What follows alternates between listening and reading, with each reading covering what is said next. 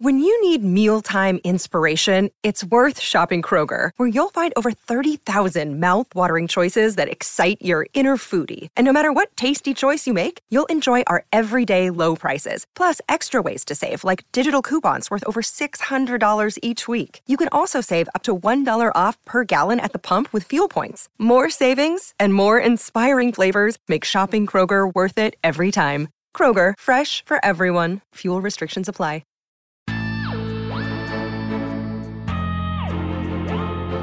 Welcome to SFF Yeah, a podcast dedicated to all things science fiction and fantasy. This is episode 17, and we're recording on January 12th. I'm Jen Northington, and I'm here with Sharifa Williams, and we're coming to you from Book Riot. And today's theme is small press sci-fi and fantasy. How's it going? It's good. I think you'd be sort of maybe proud of me because I just started tracking my books like I was whining about last time.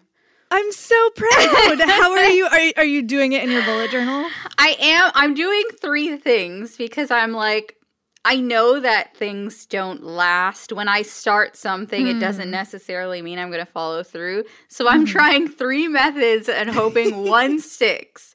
And so far, so good. One of them is I'm doing in my bullet journal, I'm basically making like a scrapbook for every book I read, which sort of appeals to like the creative side of me. And then I'm also doing I'm not rating on Goodreads, but I'm marking down when I started and finished a book. Mm-hmm. And I'm using the spreadsheet that I believe one of Book Riot's contributors, I think it was Rachel Manuel, created for us, which is like sort of the most intensive part of my tracking process. So I don't know. Amazing. I'm so proud. I'll be curious to hear which one ends up working the best for you. I know. I will update you for sure because Excellent. I'm sure not all of them are going to stay with me the whole way through.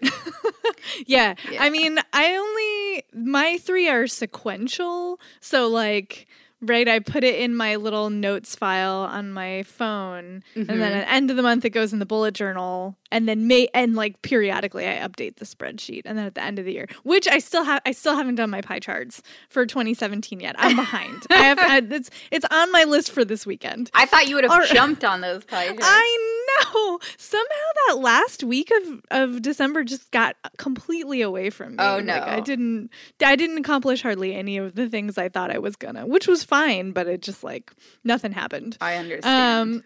Yeah. So, well, excellent. I am excited for you. Thank you. Yeah. Well, so before we dive into our news, which is like very screen related this week, I am going to tell you about our first sponsor, which some of you will recognize because it is the conclusion to the Kingmaker Chronicles by Amanda Boucher, Heart on Fire, and I recommended the first book in this series for the listener question who wanted romantasy. And so, or did I? Was that on Get Booked? I recommended it on a podcast. I'm pretty sure I think you did. I think I remember that. Yeah. And so if you'll remember, it follows a young woman named Kat who has been on the run for basically her whole life. She's got special powers. Everybody wants to use them. She does not want to be used. And the series takes place in this Greek mythology-inspired world. But the tone is actually very contemporary, which makes for a really fun reading experience. And in this third book, the conclusion, she has to become Queen of Thelyria. And so she and her husband, Griffin, are going to war against the super violent alpha of the Fisa clan, who also happens to be her homicidal mother. And then her magic refuses to work like it should. And so she like tries to make it happen, and she misuses her gifts, which then lands her in Tartarus, which is the Greek, land reserved for eternal punishment. And so now she has to go on a spiritual journey to accept herself if she wants any chance of making it out alive. So yes, this is a fantasy/romance series. There's a lot of really fun world building. There's great characters. There's some very steamy scenes. friends in it because romance. And it has all kinds of accolades. It has, it's one of the RT Book Review's top picks. It was included in the NPR Best Book of the Year roundup, Amazon's Best Book of the Year, Washington Post Best Book of the Month, Bustle Best Romance of the Year, Barnes & Noble Bookseller picked, and it has 8-starred reviews. So there is a lot of love for this series and this book. So that is Heart on Fire by Amanda Boucher, which is the conclusion to the Kingmaker Chronicles. Sounds fascinating. It's super fun. I'm glad that the third one is out because now I can just like tear through the rest of that series. Oh, that's always a good feeling. I'm very happy for you. Yes, thank you. Thank you. What do you want to talk about? Well, we have a lot of adaptation news, but I think, me being me, I want to start with the butterbeer from Starbucks' secret Harry Potter menu. Fair. Yes. So there are a lot of like secret menus at different places. I remember like everybody talked about In-N-Out's secret menu in LA. And this one is, I couldn't find any other bookish secret menu, but if you know of one, let me know. This one is a secret Harry Potter menu at Starbucks. So basically what you can get is you can get a butterbeer frappuccino or you can get a butterbeer latte. And the way you order these things is I don't know, it doesn't say that you can say, I want a butterbeer frappuccino, but it gives you the ingredients, like the add-ons you can add to an actual regular order. So this one for the butterbeer frappuccino, for instance, it says you can order a pumpkin juice, which is a pumpkin spice flavor plus apple juice over ice. And then you tell them to add in creme frap plus caramel syrup plus toffee syrup with a drizzle of caramel. Okay, hold up. I read that differently. I read that as 2 separate orders, like that the pumpkin juice was the pumpkin spice flavor plus apple juice, and then the butterbeer frap was separate. Okay, you're right. Okay, I'm just looking at, I don't even know what these, like, this is the thing with me. I literally order every time an Americano. That's it. That is it for my order at any coffee shop. So the idea of a pumpkin juice or a pumpkin spice flavor, like, these are new things to me. So yeah, you're right. It's a pumpkin juice you can order is a pumpkin spice flavor plus apple juice over ice. And then the butterbeer frappuccino is everything else. The add-ons are the creme frap plus caramel syrup plus toffee syrup with a drizzle of caramel. So I almost considered and now I'm glad I didn't because I would have given them a really confusing order. I considered going into Starbucks and ordering this just so I could talk about it today. And I just couldn't bring myself to because I was like, oh, so much.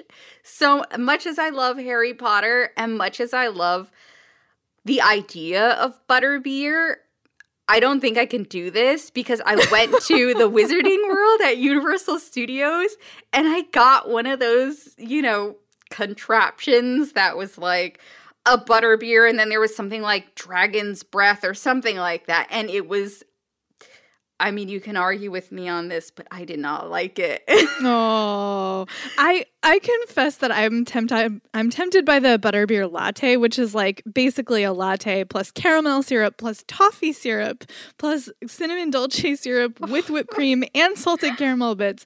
And I was like, that almost sounds good to me, but that much sugar, I would just be a ruin for the rest of the day. Like, I am not... Like, in my 20s, I could have drank that and, like, not batted an eye. But now that I am in my 30s, like, that is way too much sugar in one place for me. Like, I just don't have the constitution for it anymore. Yeah. But it for my own, like, mental note, these are all sort of elements that I hadn't thought about combining before. So now I'm like, I could make, like, the sugar wimp version of this. Like, I could. That's a good idea. So, yeah. So I was like, what if I just, like, asked for the bits that I want? Like, I want a latte, and I want the toffee syrup, and I want... like the whipped cream and the salted caramel. Like, what about if I just did that?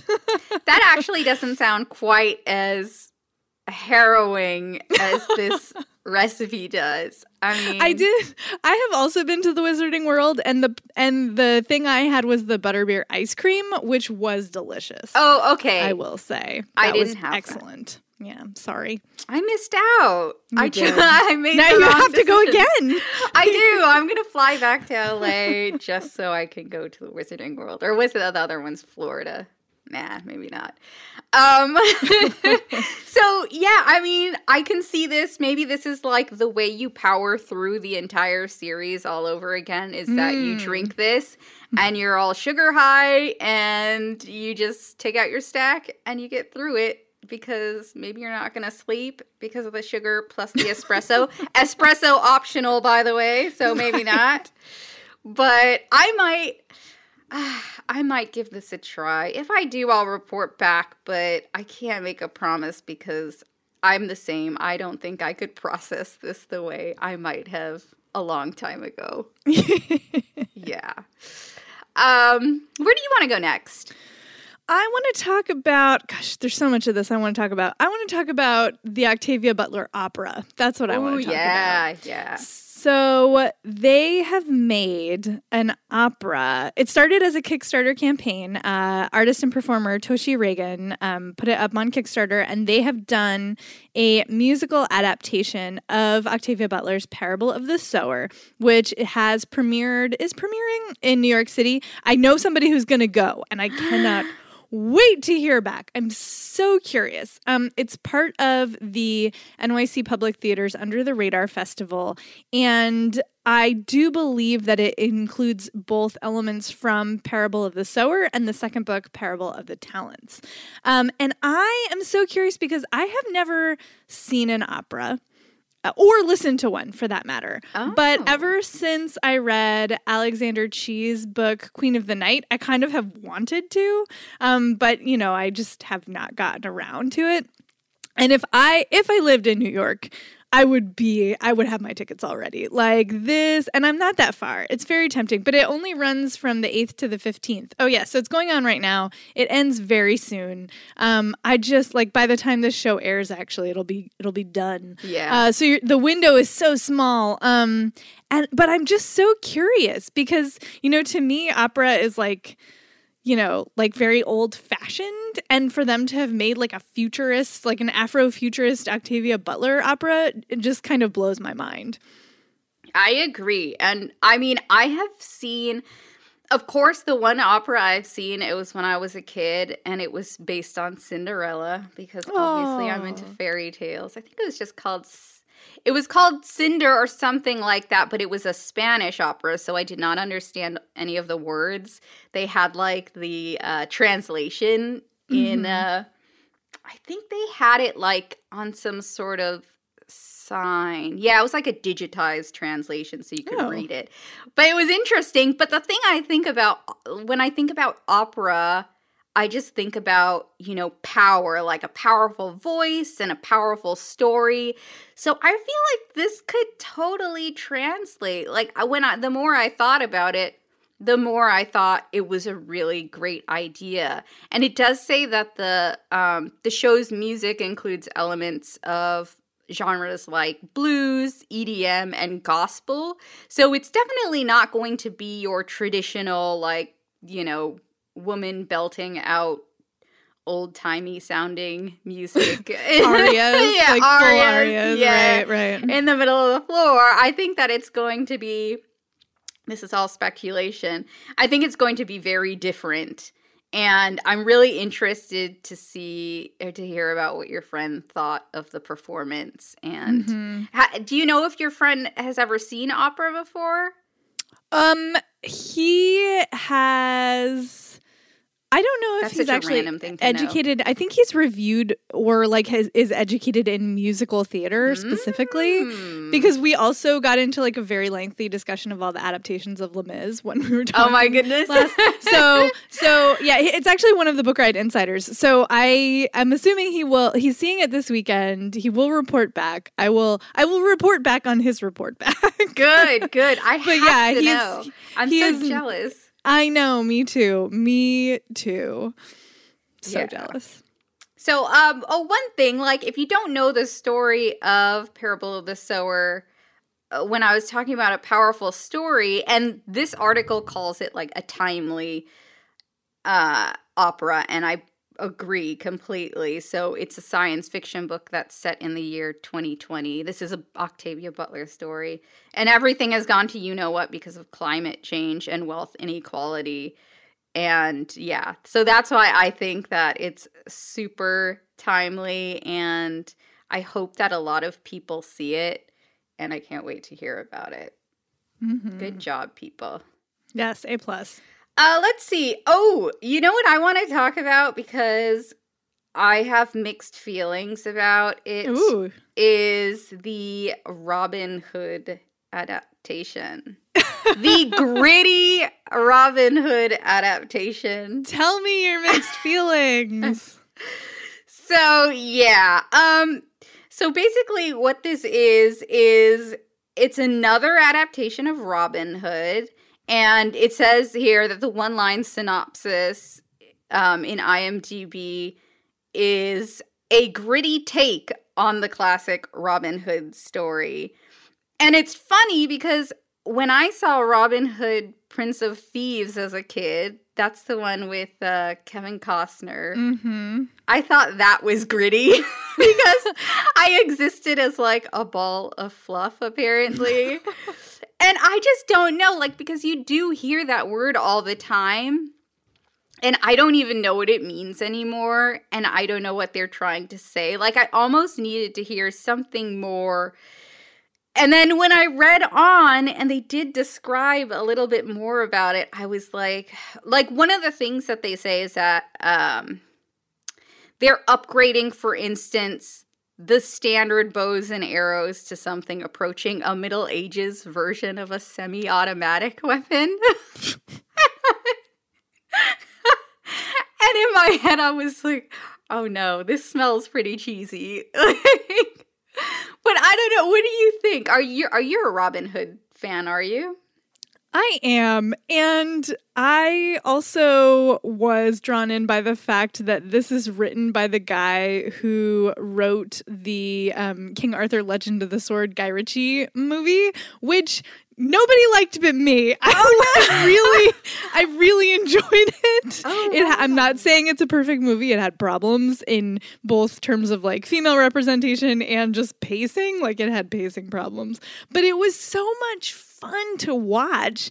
And it had several characters of color, none of whom died, most of whom had names, which is the last thing you would expect from a King Arthur Legend of the Sword movie, right? Like that's not what you go in expecting. Like supporting characters who were of color who didn't die, like shocking. And so my hope is, and so we should talk about the casting. Taron Egerton, who is like the guy from Kingsman, is Robin, and Jamie Foxx is going to be Little Brown, which is a super interesting, like head scratcher of a casting choice. I'm so curious how that's going to play out. And so I don't know.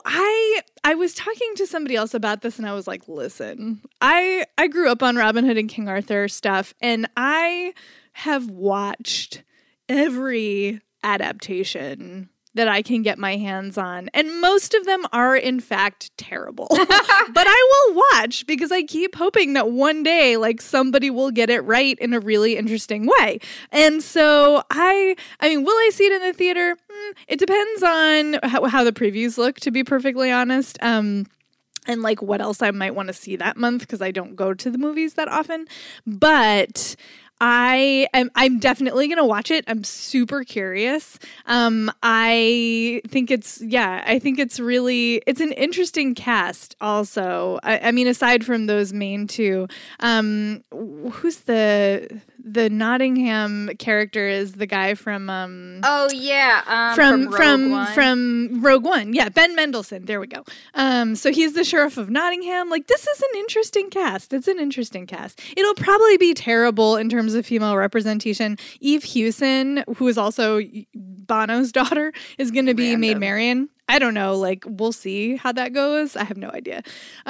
So my prediction is that there will be one woman in the whole movie, because of course. But that hopefully it will have some good action sequences. Hopefully it will have more characters of color than just Jamie Foxx, but at least there's Jamie Foxx in there. And yeah, I don't know. It could just be fun. Like it just could be like a King Arthur, a Robin Hood action movie, which I'm kind of here for. You know, I'm going to probably watch this like when it comes out on Netflix or something because I do love a good Robin Hood story as well. And I am also of the camp that like Robin Hood Men in Tights was an amazing movie. It was. Yeah. I agree. And also the 1970s Disney animated film Robin Hood, which I still own the DVD for. Like I own the Disney one? The Disney one. Yes. I love that. I have like 15 DVDs still surviving, and that is one of them. And I watch it like on the regular. Nice. But yeah, so I mean, and there's a different director. It's Otto Bathurst. I don't know.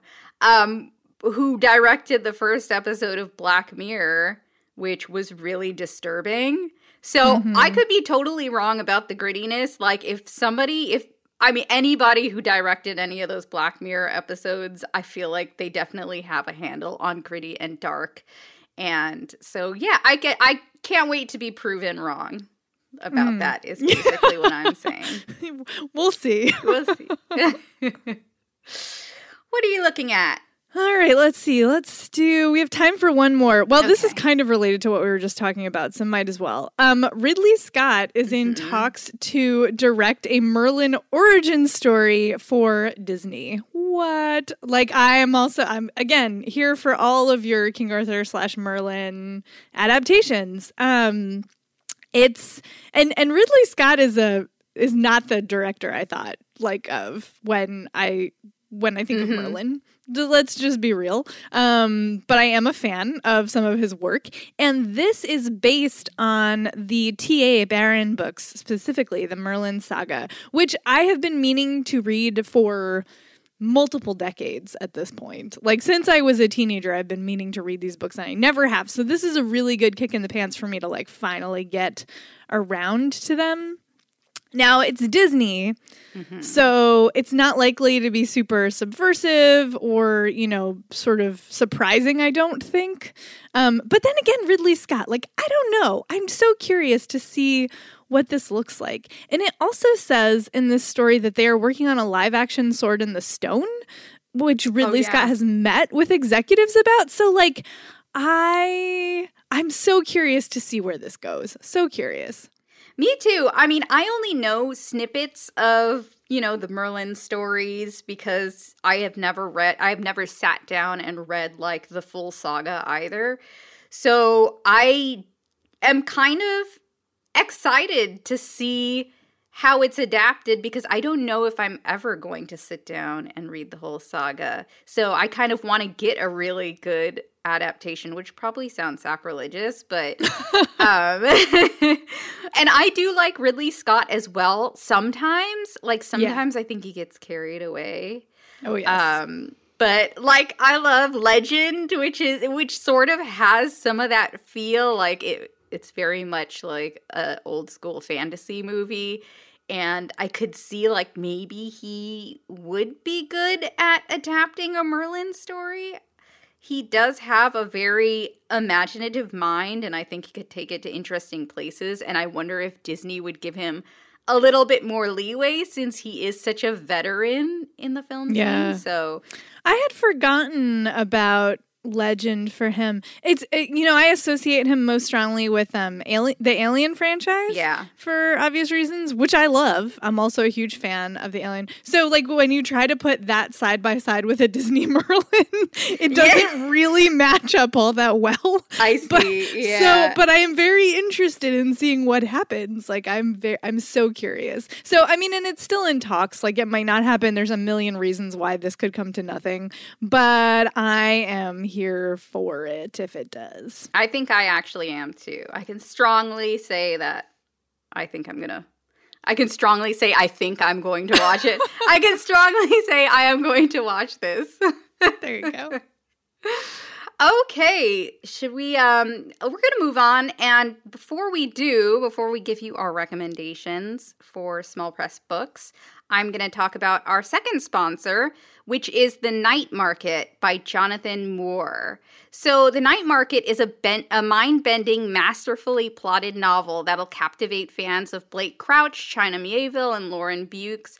The Night Market follows Inspector Ross Carver as he works to untangle a web of conspiracy that spans the entire nation.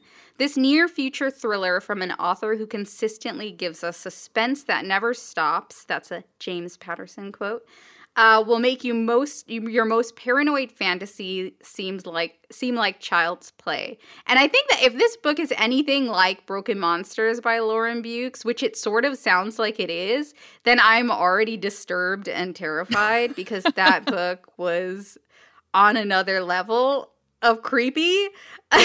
So this book has also received, or his writing has actually received, acclaim from authors like Stephen King and Lee Child and Justin Cronin. They all praised his previous book, The Poison Artist.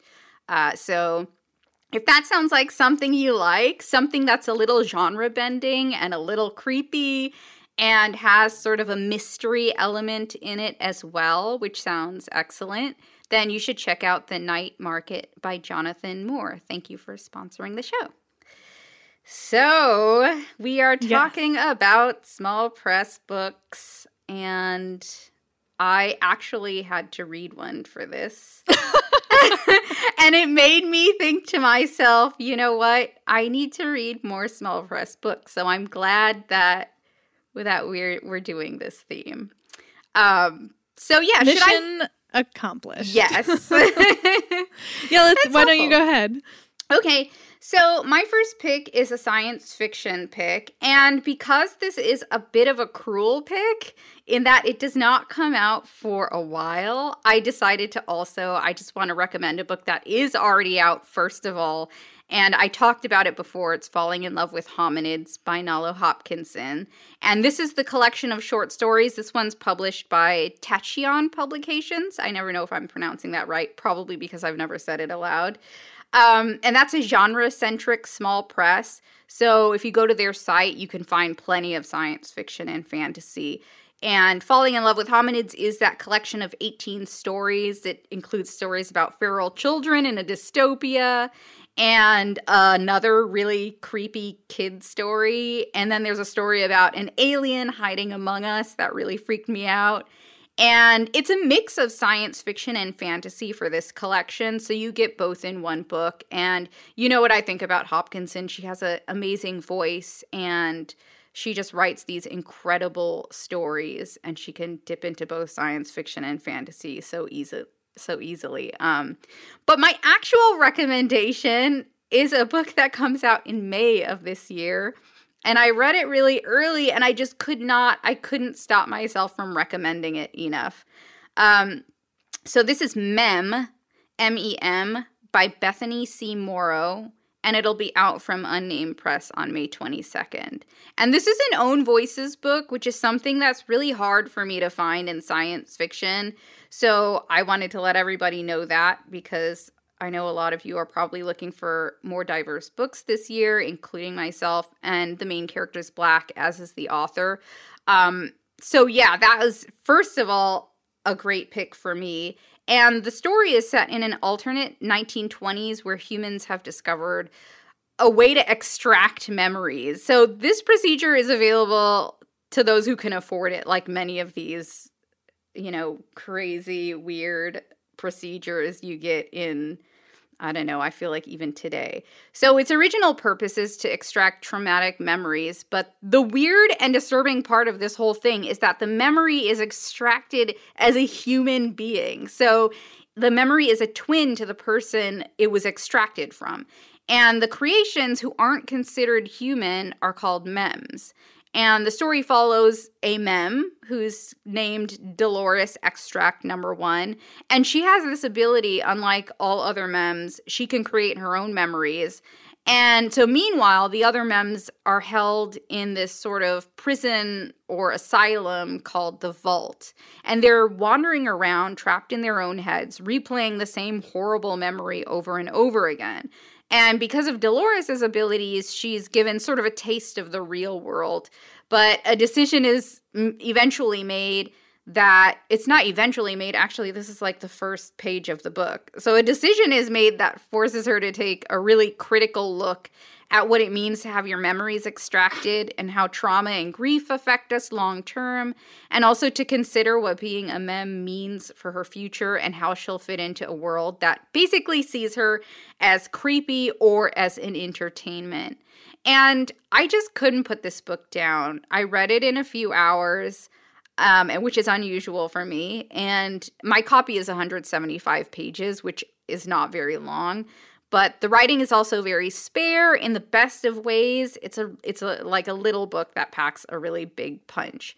And it's one that left me really engrossed in my own thoughts about what it means to grieve and how others can use trauma to control us, and also how tragedies, like both large and small, shape us. And the book is told in first person, which I found really effective because it really does feel like you're putting the pieces together with Dolores. First of all, just learning through her past experiences what exactly is happening and what these mems are.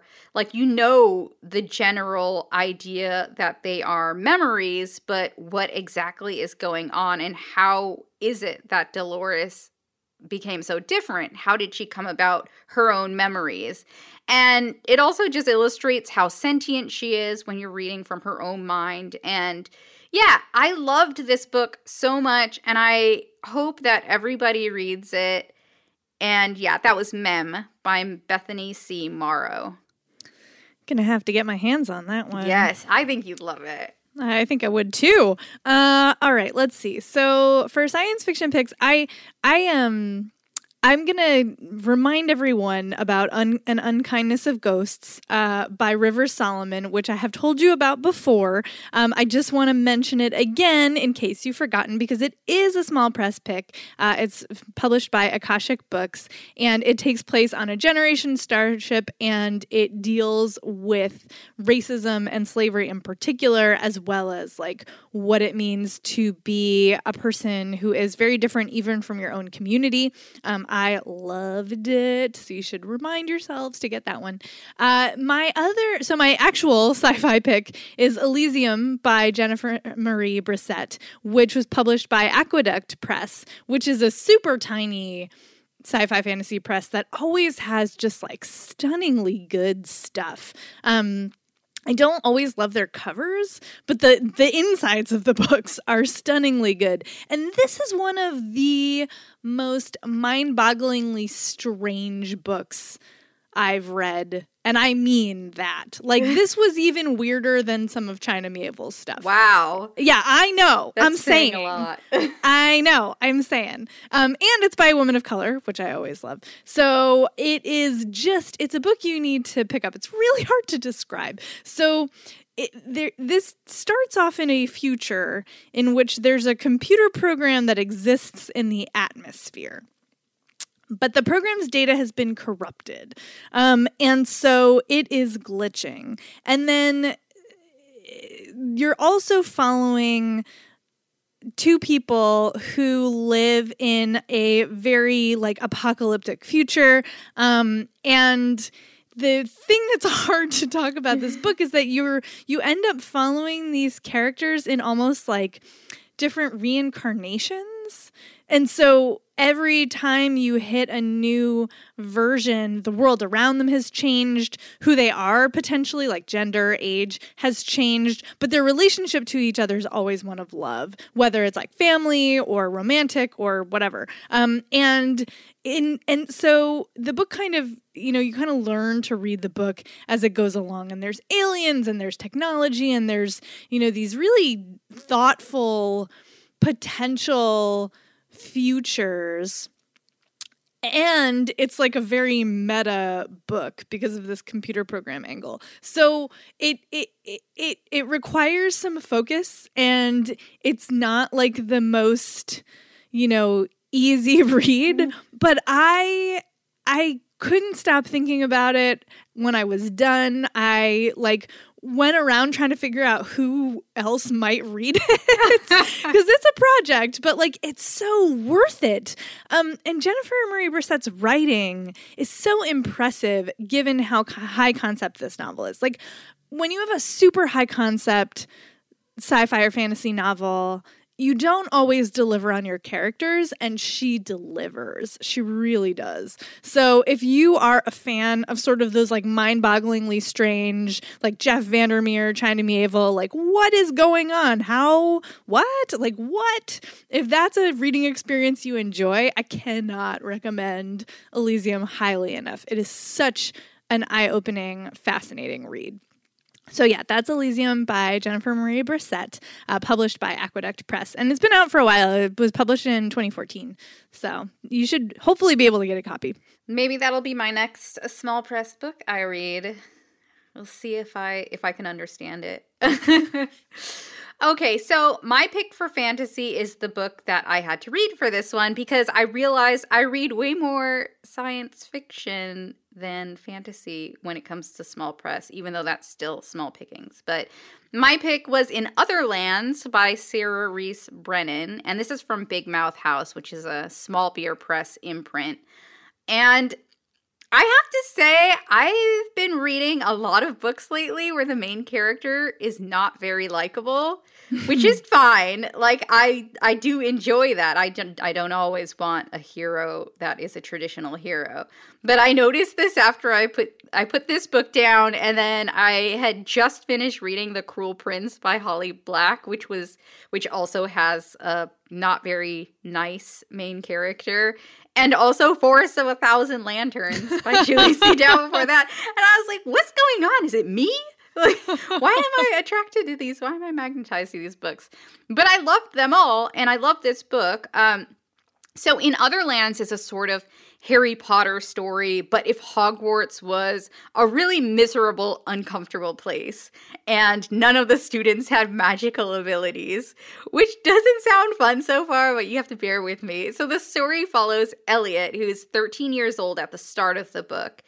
And Elliot has a lot of issues. He has a really bad home life. He gets picked on at school, and the way he responds to almost any situation, whether it's aggressive or casual, is to be really sarcastic and cutting. So he's super smart, but he's also super, super bristly. If you've ever watched the show House, that's kind of what Elliot is like. He's like a young Dr. Gregory House. But Elliot gets accepted to this school in what's called the Borderlands, which is a place where magic exists and things like cell phones cannot. So you bring a cell phone in and it blows up. And there are unicorns and harpies and mermaids, and there's also the border guards who are not magical, but who live in this magical world that exists and is inaccessible to most humans beside our own non-magical world. So there's this gate, and you can either pass through it or you cannot if you are a human living in our reality. So at school, Elliot becomes friends with this elf named Serene Heart in the Chaos of Battle. Yeah, that's a pretty hilarious name. She thinks all men are defenseless and should be protected by the women who are better equipped to go to battle and do all the dangerous action-packed stuff, which was pretty cool. But also she gets a little bit, she toes the line with it to insulting. And then he becomes friends with a boy named Luke Sunborn, who comes from a long line of Sunborns, all of whom are viewed as heroes in that tropey fairy tale sense. So think thick blonde mane and glittering teeth, that sort of person. And of course, that gets irritating to Elliot. And the story follows Elliot from age 13 to age 17. And as a matter of fact, that's how the book is broken up. So this is the strange thing that I only noticed like halfway through the book. There are no chapters. There are no chapters in this book. It's just broken up by his age in chunks. So it made me feel, though, like I was growing up with these characters. Because, for instance, in the Harry Potter books, like, each book is a school year, basically. So you have to wait to sort of grow up with the characters and the stories. But this is just all in one book, which was very satisfying to me. I don't often read things that are standalone books in fantasy. So you especially follow Elliot's development as a person, since the story focuses on him, and all sorts of surprising things happen. And even though I was like, why are you making these choices? Why are you being so insensitive? Why are you such a jerk? I had to keep going just to find out how these big events in his life would shape him. And they absolutely do. So it's not like he is this way throughout the whole book, but I make no promises about how much his development changes. But there are encounters with magical creatures, and there are wars and skirmishes. There's love and heartbreak. And there are definitely sexy times in this book if you're thinking of giving this, I don't know, to the young person in your life. But it's all foreplay and then fade to black level sexy times. But there's also LGBTQ representation on the page, which is always a plus. And it was just a fun story. I picked up the book because I really liked Carry On by Rainbow Rowell, which is another book that turns the Harry Potter trope on its head. And I was kind of looking for something similar. So I think if you like Carry On and you can handle a really aggressive, angry main character, you'll also like In Other Lands by Sarah Rees Brennan. I've been seeing that one everywhere. It's got a great cover. I think that's... It does. Everybody wants to show off that cover, including me. It's mermaids. Nice.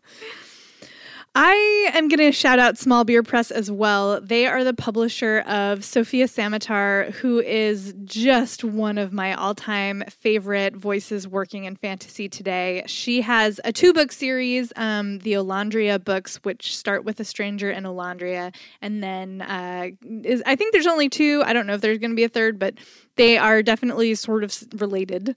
And the second one is The Winged Histories. And then her collection, Tender, which is a short story collection, I do believe I have talked about on this show before. So good. She's just wonderful. But my full fantasy pick is Djinn City by Saad Hossein, also published by Unnamed Press. They are doing a bang-up job. They are. I was like, oh, should we pick the same one twice? But, well, I mean, you know, it's fine. I agree. Because I really wanted to talk about this book. So this is a Jinn/genie story that takes place in modern Bangladesh. It starts off with this kid who is in sort of an offshoot of this very prominent family. He and his father live in this crumbling mansion. His mother is dead, and his father is like an abusive alcoholic, and he doesn't go to school. And he's like learning things from, you know, the butler that they kind of still have, but he's not fed very regularly. Like, he is just sort of, you know, lost, like raised by wolves, lost to the world. And then he finds out that his dead mother, was a djinn, and his father is actually like a magician and an emissary to the djinn world. And then his father falls into a coma, and his family is like, what are we going to do? And Indlebed gets kidnapped and imprisoned in this like subterranean situation with another djinn who appears to be like completely off his rocker, but knows magic and can teach Indlebed some things. So Indlebed is kidnapped and is like off in his prison trying to figure out how he's going to survive that. And then his older cousin, Rais, who hopefully I said his name correctly, is like, can't quite let go of the fact that his little cousin disappeared and starts looking into this, you know, djinn world. And then there's all these politics and there's like lawsuits. Like, it turns out genies are super litigious. And it also turns out that there's like a huge battle in the past that is actually affecting what's going on in the future, and the whole world is potentially at stake. And it is a really rompy, fun, awesome modern twist on what you think you know about the genie story. It's just really unexpected. There's a lot of twists and turns. The characters are super entertaining. The plot moves in really bizarre and fun directions. And romp is exactly the word I want. It was really rompy fun, and really smart. My one note about this book is that it is a bit of a boys' club in terms of the cast. There are a ton of characters who have names and backstory, and you learn more about them. Lots of supporting characters, and only 3 of them are women, which I found a little frustrating. I mean, they are great. The female characters are great, but there's just a profound, almost every Jin you meet is male, and most of the main movers and shakers of the book are male. So that's not to say that it's bad. It's just, if you're looking for a lot of awesome female characters, this book does not so much deliver on that. But otherwise, I did enjoy it so much. It's huge fun.